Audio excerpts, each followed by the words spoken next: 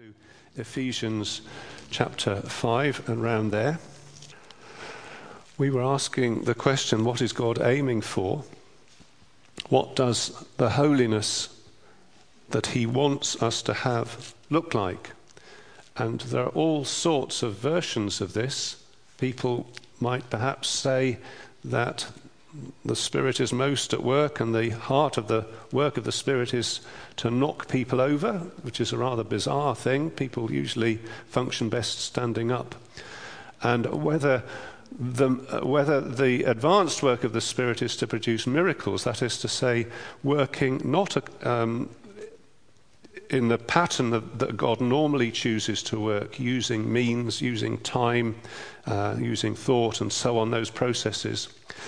And I want to draw our attention to Ephesians, the letter to the Ephesians, where Paul says, well, actually, what God's intention is to build loving and holy Christian communities, loving marriages, orderly homes, respectful employment, and daily Christian living. And you might say, well, God's got that wrong. He should be doing miracles and so on. Well, actually, I don't think Paul has got it wrong. He says this is what God's purpose is. This is really his business. That's what he's at. That's what he wants for you.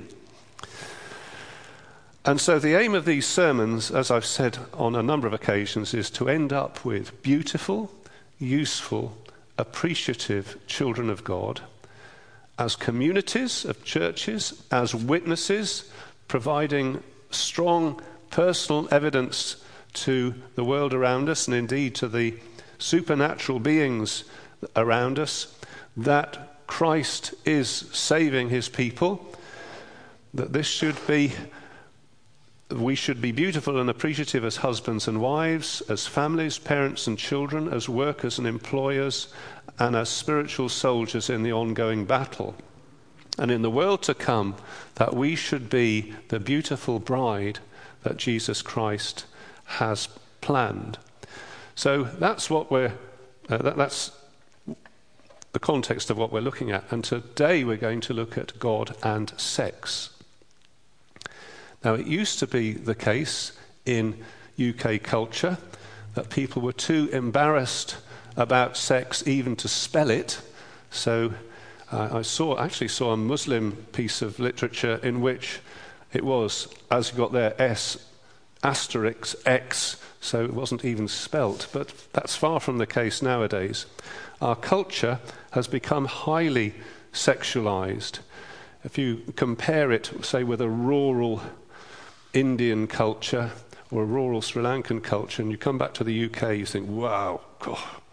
Because sex is all around us with advertising, with entertainment, with boundaries that other cultures might treat with great respect and caution, being crossed all the time, all sorts of crossing of boundaries, with the talk being of liberation and freedom. And not far away is the whole thought of idolatry. An idol is a god that's been made up. Just excuse me one moment. An idol claims to be a god, therefore claims to give you the whole meaning of life, claims to give the whole key to fulfillment and wholeness and power and satisfaction. And this good gift of sex expands into the area of being an idol, to be worshipped, dedicate your whole life to it, etc., etc. That's idolatry, and the Bible says it's a very foolish thing to make idols. The God who truly is claims the right to give to humanity the wonderful gift of human sexuality. So it's not something that's dirty or something that we treat with sort of neglect, ignore, as if it's an untouchable subject. But God claims this, and he says he has an order as to how this works. And he gives us the order in order that sex should serve him, should serve his purposes, and bring him glory. And that's exactly what's being spoken about in this passage here. Specifically and wonderfully in marriage, which is what Ephesians 5:22 to 33 is about. So we ask God to help us with this, because it's a very sensitive subject, a very important subject, and one that touches on many of our lives very deeply. So what is the way of Jesus Christ concerning sex and marriage? So let me say to you that what is being proposed here and explained here is a Christian pattern for marriage.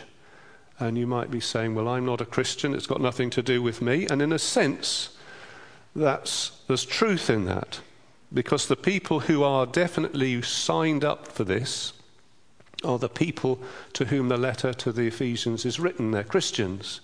And if you're a Christian, or want to be a Christian, or want to go forward as a Christian, you are obliged to take on board what Paul says here.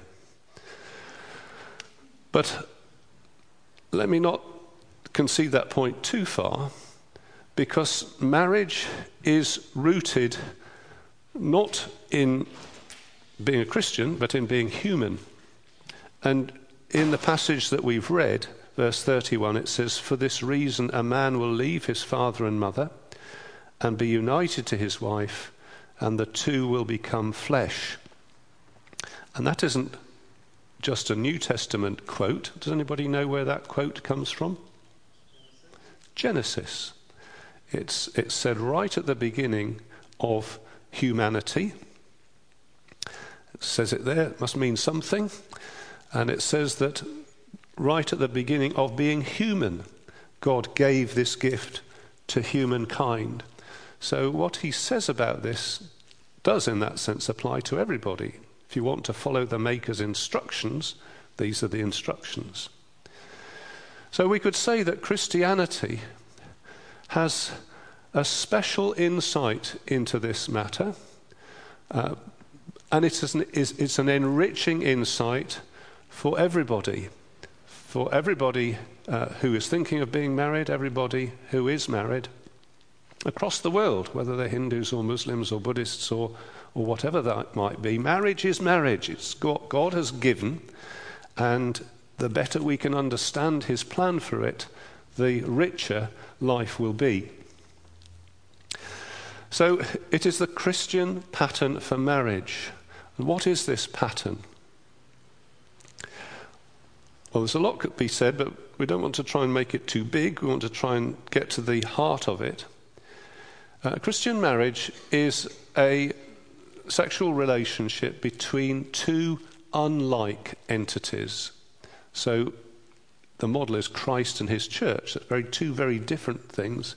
And marriage, as God intends, is between the two unlike things of male and female.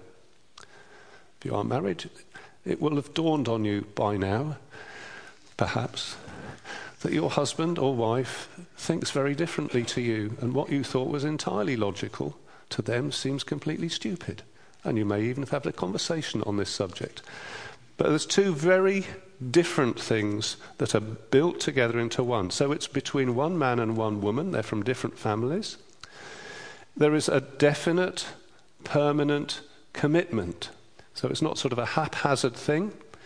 There is something committed. It is a permanent commitment, till death us do part. And there's something definite about it, so you both know that you've made that commitment.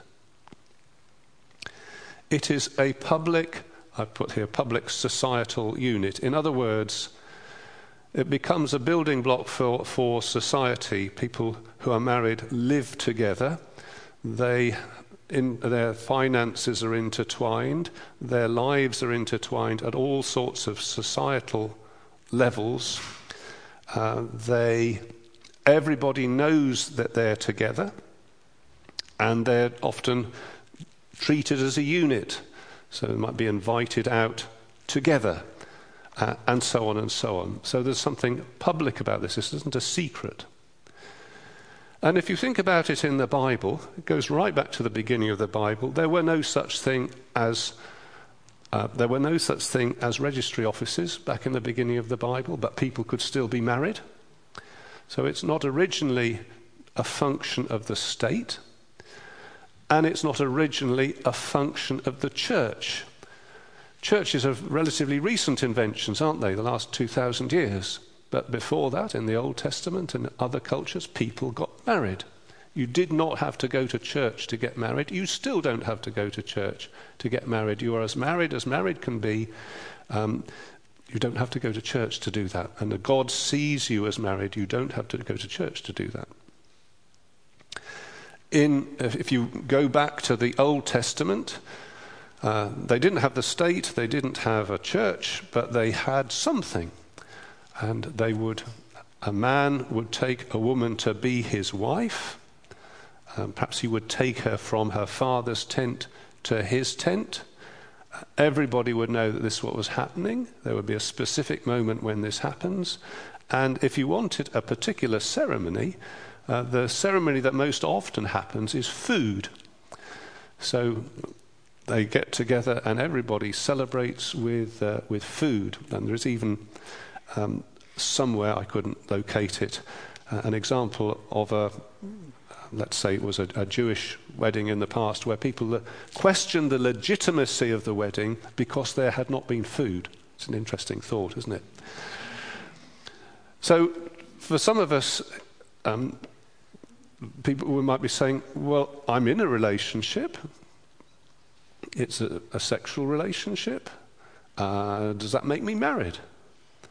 And to which I say, this is such a complex issue, I'm not going to try and answer that. But what I am going to say is there are all sorts of sort of rather abnormal situations that exist nowadays, and it's really a tangled situation to try and put right. But what I'm going to look at this morning is to say, okay, well, there are tangles, but let's look at what the untangled version looks like, and then you might be able to work out whether in a tangled situation you can untangle it and get to the untangled version. So God defines the dynamics of marriage, and this is the untangled version, where this is where married is, and how different people get to it from where they are now is probably a subject for a lot of long conversations, but I'm going to stick to the simple bit. So before us we have Paul talking to wives and husbands, and I'll show you what the structure of this is. He talks to the wives, verse 22. There's a command to be in submission. There's a reason given. And then in verse 25 he addresses husbands, and his command to the husbands is to love your wives. And he gives a reason based on what Jesus Christ did. And then he commands it again in verse 28. In the same way, husbands ought to love their wives as their own bodies, and he gives a reason for that. And then there's a sort of ending bit which says how serious it is and comments on what he calls, verse 32, a profound mystery. So I'm going to try and follow that structure through as God helps us this morning. There's a little summary at the end, which I actually forgot to do, so I must try and remember that. So before we launch in, let me tell you that there are some pictures going on here, some analogies, which I'll explain in a moment. But let me first say, you might be thinking, he's going to be talking about something I disagree with because I think men and women are equal. And I'm going to say, I am not disputing the equality of men and women. But I am saying there's more to it than that. Paul assumes that men and women are equally in the image of God. The whole Bible assumes that. So neither man nor woman is inferior in any way as regards the image of God. In fact, both of them are necessary to adequately image God. Men and women are equal in sin. They are equally sinful. If you're married, you're probably very aware of the sin of your partner. Well, let me just inform you that you too are a sinner. So we're equally sinful. When men and women are saved, they equally need grace. That is to say, God's extreme kindness, which he gives to men and women equally. They need equal forgiveness, which God graciously gives. He brings men and women into an equal blessedness, and they are equally precious to God. So I hope in saying all those things, you won't think that I am promoting anything that is not to do with equality. There is equality in those senses before God. There are analogies,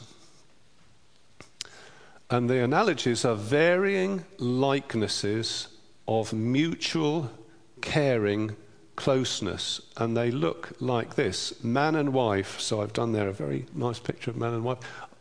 I like that one. I did that. It's a nice one. This was I did this a little bit more quickly. So man and wife.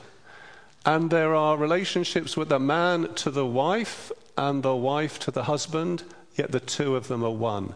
And that feature crops up also with Christ and the church. So there's Christ, there's the church, which of course is many people, and there is a relationship between Christ and the church and Christ, and yet they are one. And he also brings in another illustration of yourself and your body. It's difficult to draw this one, but there's yourself, and you look after your body, and you are very close to your body, aren't you? Aren't you? You're very close to your body. You care a lot about your body. You are one with your body. So it's difficult to draw that, but he does mention that.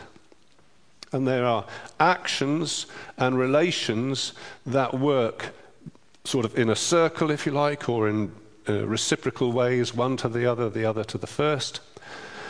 So before we launch in, just a note to say, if you are a single person, please note that Jesus Christ was a single person too. On earth, Jesus was a single celibate man. He lived a full, rich, God-pleasing life. If you're a single person, there's nothing to stop you equally living a full and God-pleasing life. Sex is not the only way to serve God. In fact, the Apostle Paul, as you will know, who was a single man, said there are some very clear ways in which being single allows fruitfulness in a way that being married does not. So please don't think that the only way to serve God and the only way through life is to be married. It is not the case. God calls each individual as he sees fit. Okay, so we're ready to go for the passage? Yep. Verse 22. He has said, submitting to one another out of reverence for Christ. Wives, submit, that's implied, to your own husbands as to the Lord. For the husband is the head of the wife, as Christ is the head of the church, his body, of which he is the Saviour. Now, as the church submits to Christ, so also wives should submit to their husbands in everything. Okay, does your Bible say pretty much that? Anybody sitting thinking, oh, it doesn't say that in my Bible? Okay. So what does it say? It says, wives, be in submission to your own husbands in everything. I think I've picked out the key parts there. So there's husband and wife, and this is the relation between the wife towards her husband. It's a relation of be in submission. And he says, my reasoning for that is because of this analogy. It's like the church and Jesus Christ. And the church, verse 24, submits to Christ, so also wives should submit to their husbands in everything. So as Christ to the church, so wife to the husband. Now, let's think about something here. So here's a rather shocking truth about Greek language. There is no Greek word for husband, and there is no Greek word for wife. There's a Greek word for bride, but there isn't. So does anybody here speak French? What is the word for wife? How would you say my wife in French? Ma femme. And what is the word for woman in French? La femme. So when you refer to your wife, you say, so what a woman is femme, la femme, and my wife is ma femme, my woman. And you notice that the important thing there is not so much the woman, because she could be woman and unmarried, but the my. Did you see the bit on Downton Abbey where, see, I'm going off track now. Right at the end of Downton Abbey, what was the name of the Scottish housekeeper? Mrs. See, I'm completely on my own on this. There's a rather lovely bit at the end where the elderly Scottish housekeeper marries the elderly butler. Anybody remember these names?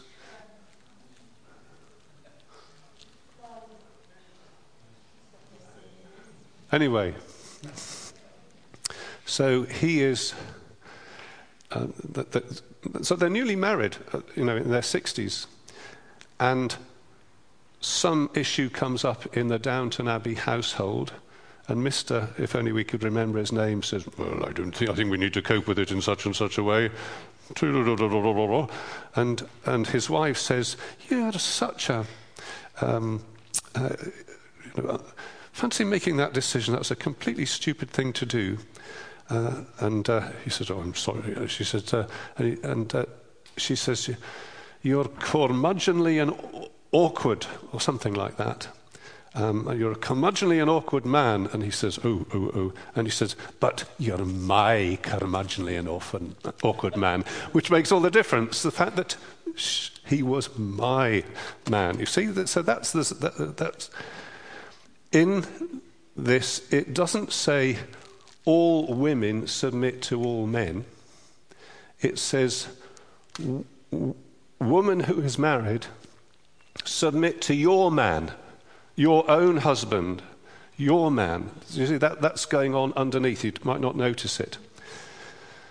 So it's not talking about how you should operate a company if you've got men and women in it, or how you operate a school if you've got a lady head teacher, or how you operate a government if you've got a lady prime minister. It is saying, if you're my curmudgeonly husband, this is how I relate to you. So that's worth saying. Now, what is this submission thing? I can more easily say what it is not. It is not subjugation to a cruel tyrant. I heard of a culture, I can't even remember where it was, where when a couple were married, the first duty of the husband, when they were alone together, was to give his wife a good beating to show her who was boss. That is not what's being said here. I think that is just awful. That was the culture. And sadly, I was told that when people became Christians, they never questioned that bit of their culture. So Christian husbands would beat their Christian wives. That's awful. That's not what it's being said here. It's a relationship like that of Jesus Christ and his church. Does Jesus Christ beat his church up? Is Jesus Christ cruel, a cruel tyrant to his church? No. That's not what we're talking about. So it's not subjugation to a cruel tyrant. That's abuse. And if you're in an abusive relationship, that needs to be addressed as an abusive relationship. These verses here about submission are not to do with that, or at least not only indirectly. The submission is not forced.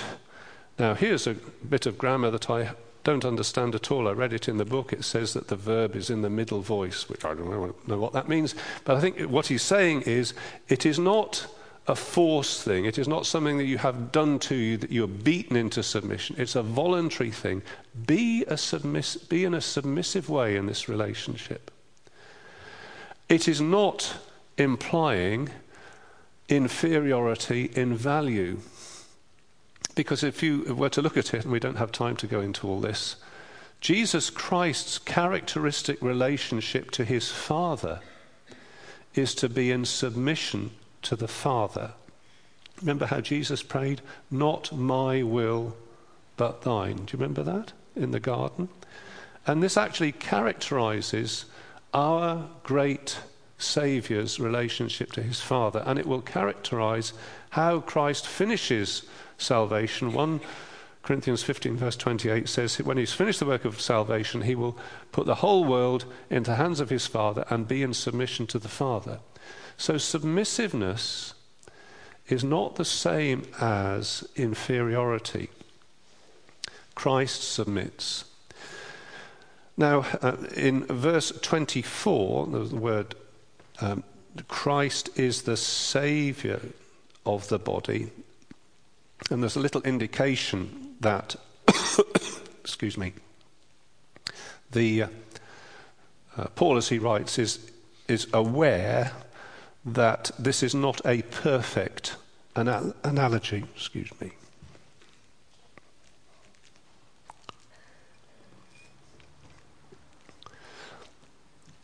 Christ is the Saviour of the body, but it is not simply true to say that the husband is the saviour of the wife. There are analogies, but you can't just say it's like that for Christ and therefore it's like that for the church. And the reason I say that is that the word "now" in verse 24 is actually "but on the other hand."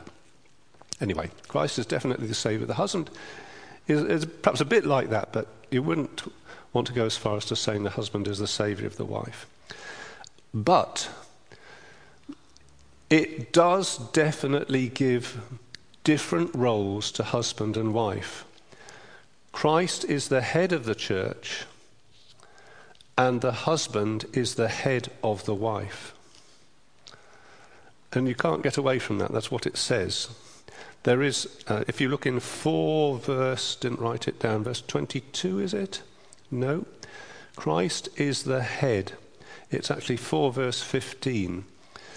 We will grow up into Christ. From him the whole body grows and builds itself up in love. Christ is the head. And in the marriage relationship, there is a headship that the husband has. And it isn't just in 1 or 2 areas, because in the end of verse 24 it says, wives should be in submission to their husbands. Did you notice this? End of verse 24 says nothing. In everything. So I take that to mean that this pervades the whole way of relating. Every part of the husband and wife's way of relating includes this submission attitude on the part of the wife and the headship on the part of the husband. So I've said sort of more what it doesn't mean. It's more difficult to say what it does mean.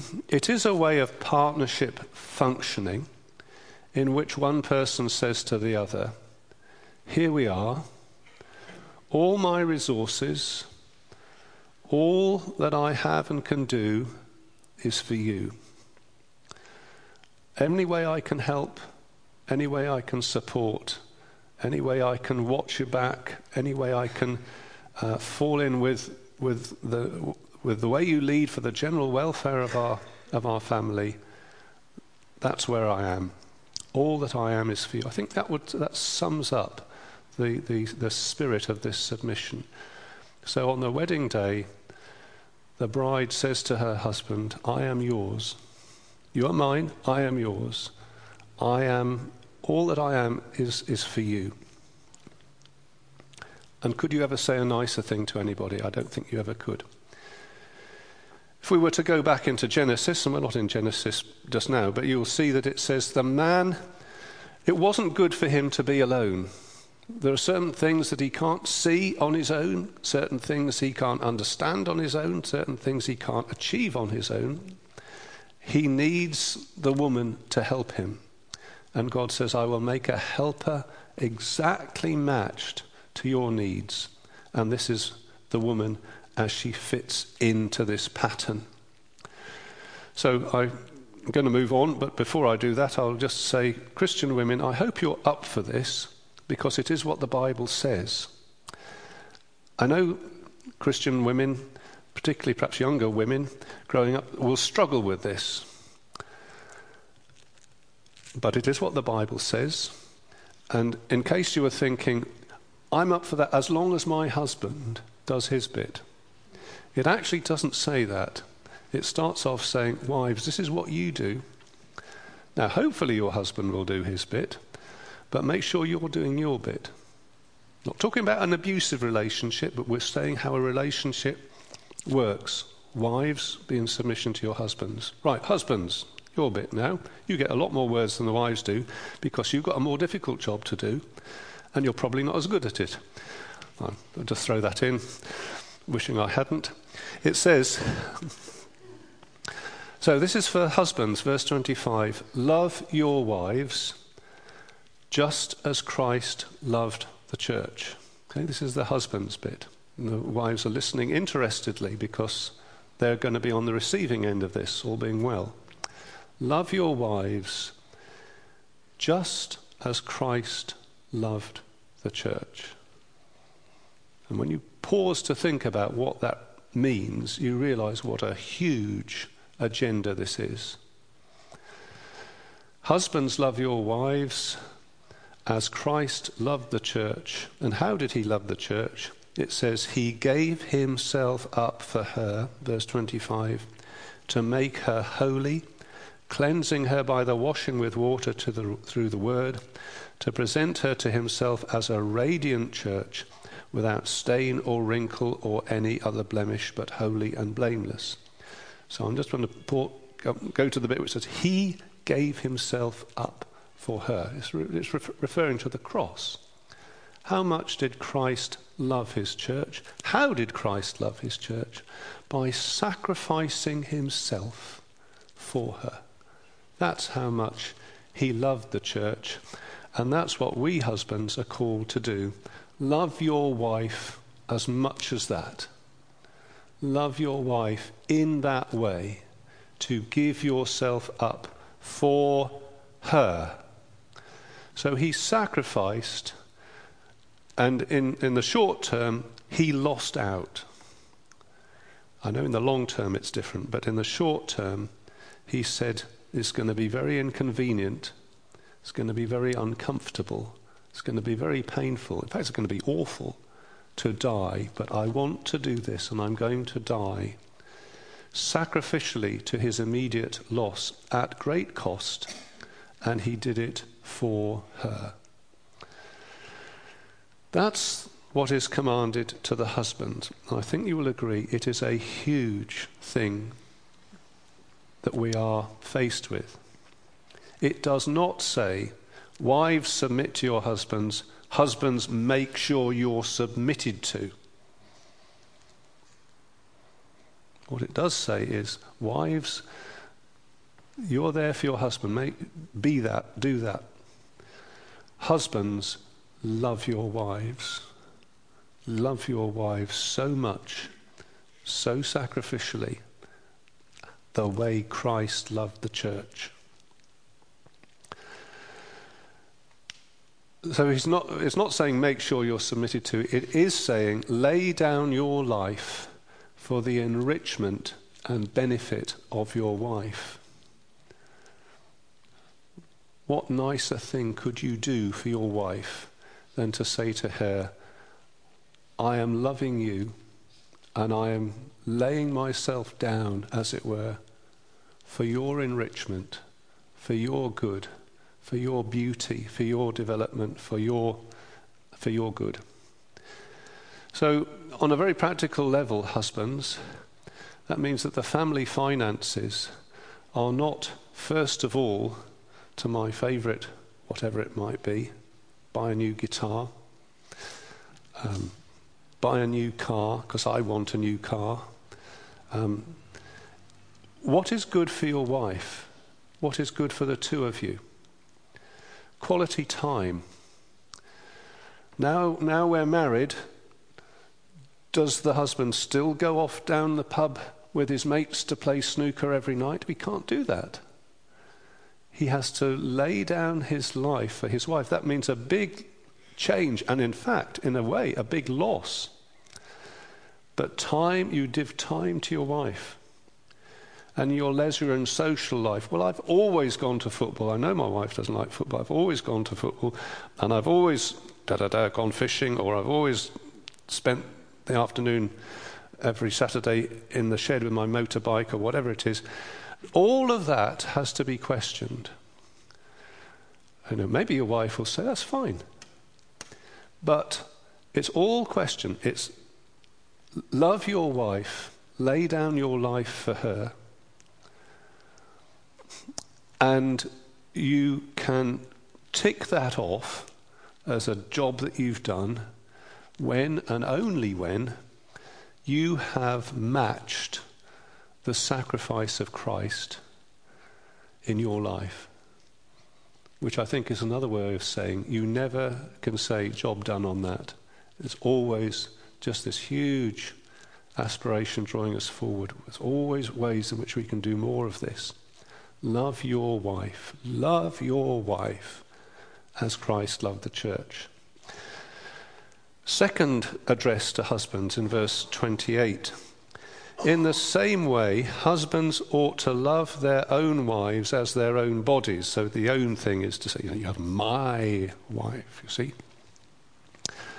So it's commanded again. It's put it a slightly different way this time. Love your own wives as your own body.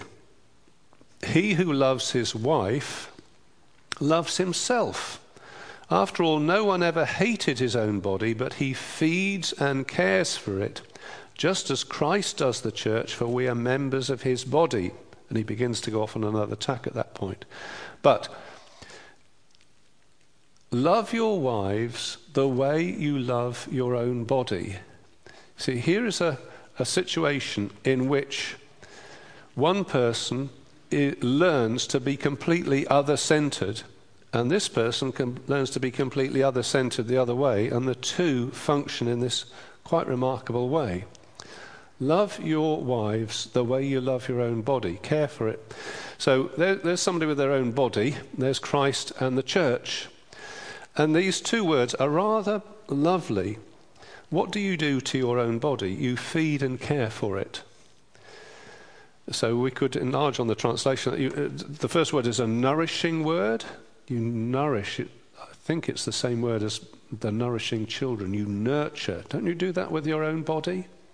A little bit of this one on the skin, and then a little bit of this one, and to the gym, and all this stuff. Don't look at me to get the idea of that. But you nurture your body. My knee's hurting a little bit. I'm going to put it up and just rub it. Whatever. You nurture your body. And he says, nurture your wife. And that's what Christ does to us. He nurtures us. And the second word, to care, has a little bit the implication of to put your arms round, to keep warm. Now, you do that with your body, don't you? If you're cold at night, where's that other duvet?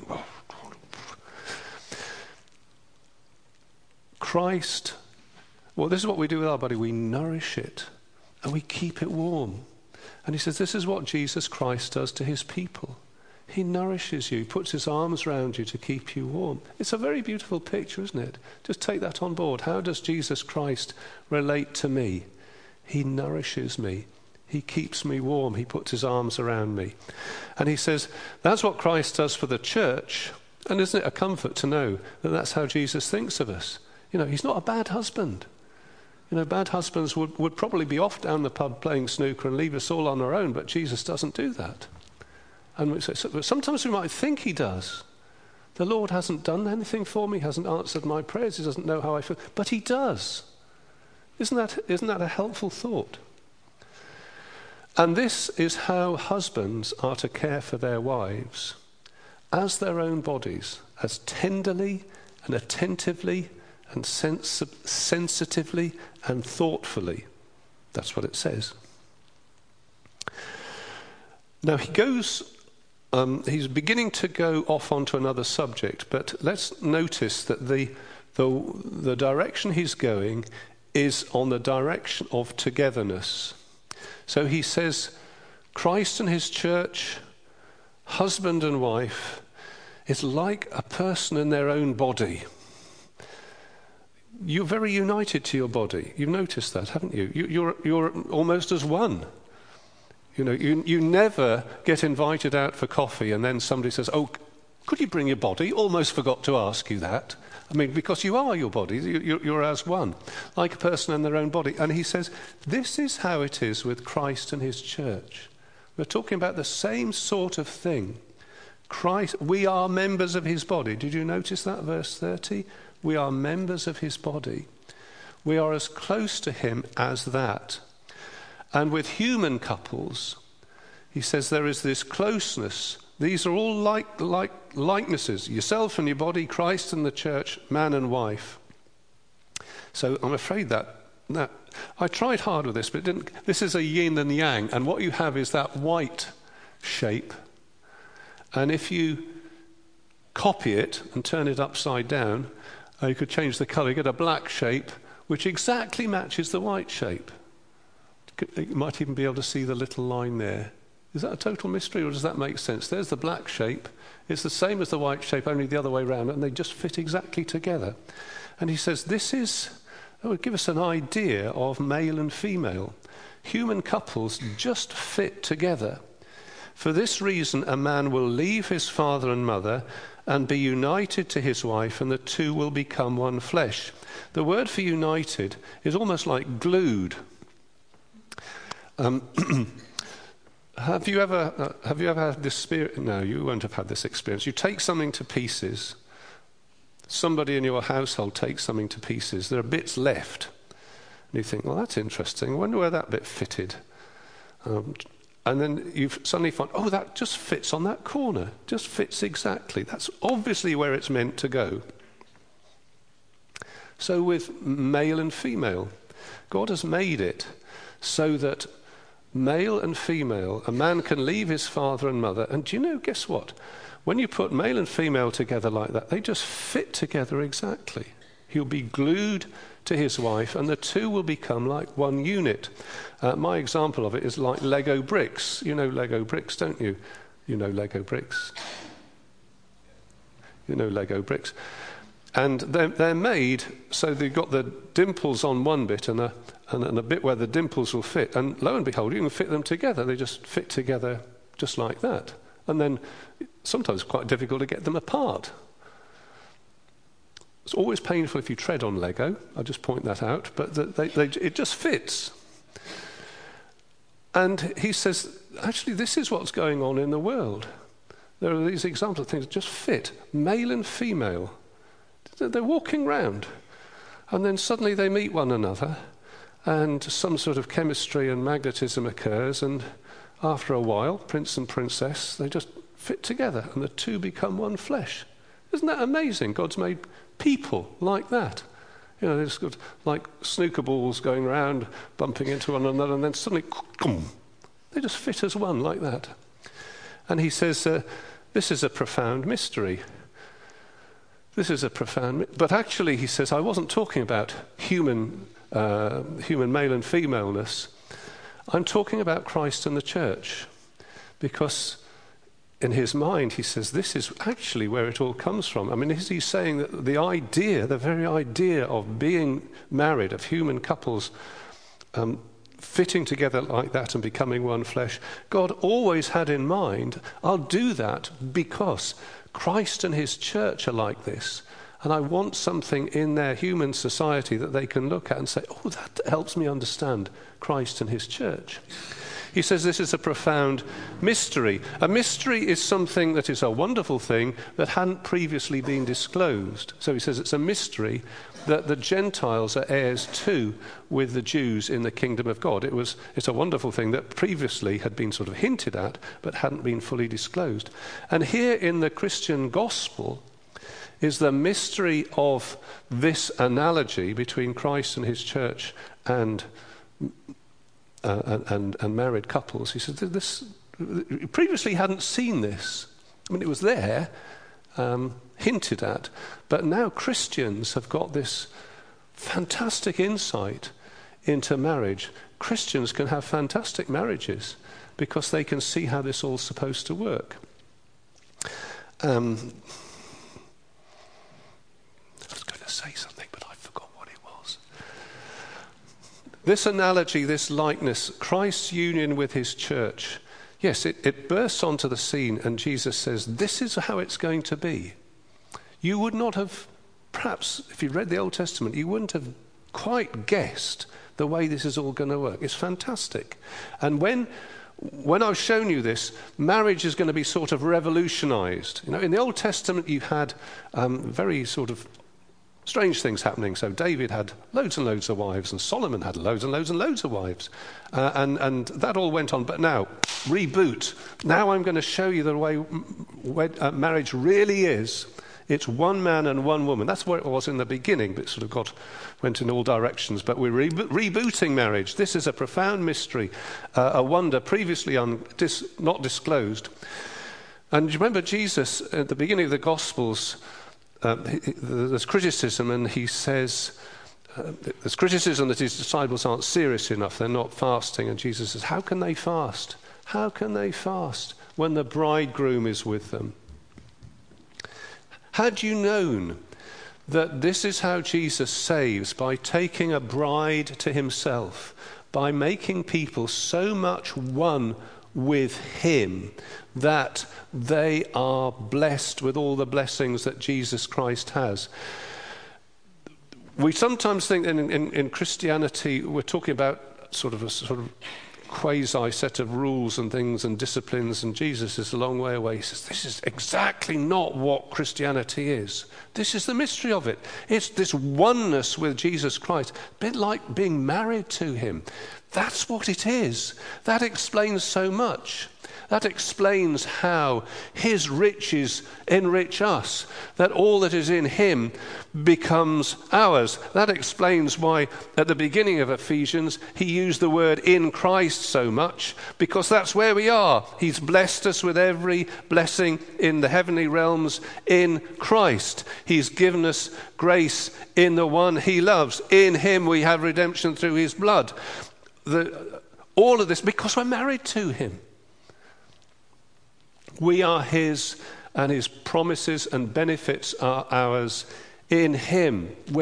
That's how salvation works, in this wonderful, wonderful, enriching way. Who would have thought, do you remember this one, that Miss Elizabeth Bennet, have I got to explain this? That's Miss Elizabeth Bennet. So she's a penniless woman who has no fortune, and she meets this millionaire guy who owns Pemberley House, and to begin with they annoy one another completely, but in the end they fall in love. And who would have thought that Miss Elizabeth Bennet would be mistress of Pemberley Hall? But she is, and they will live happily ever after, etc. But who would have thought that we should meet a millionaire husband like Jesus? Who would have thought that we would end up walking down the aisle with him, as it were, and all his brilliance and handsomeness and blessing and richness should become ours. Just amazing. And one day, the happily ever after bit will kick in. One day he will come back for us, his radiant bride, and take us to be with him forever. I really commend Jesus Christ to you as a husband. And if you haven't heard his invitations of love, listen out and say yes to them. Let's pray.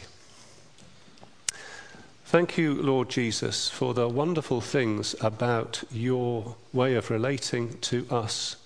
Thank you for your call to us to come to you. Thank you for the rich proposition you offer to us in yourself, giving us all the riches that you have. Help us to say yes to you, but also help us in our own relationships on earth to model and mirror the mystery and richness of how you have graced us. Amen.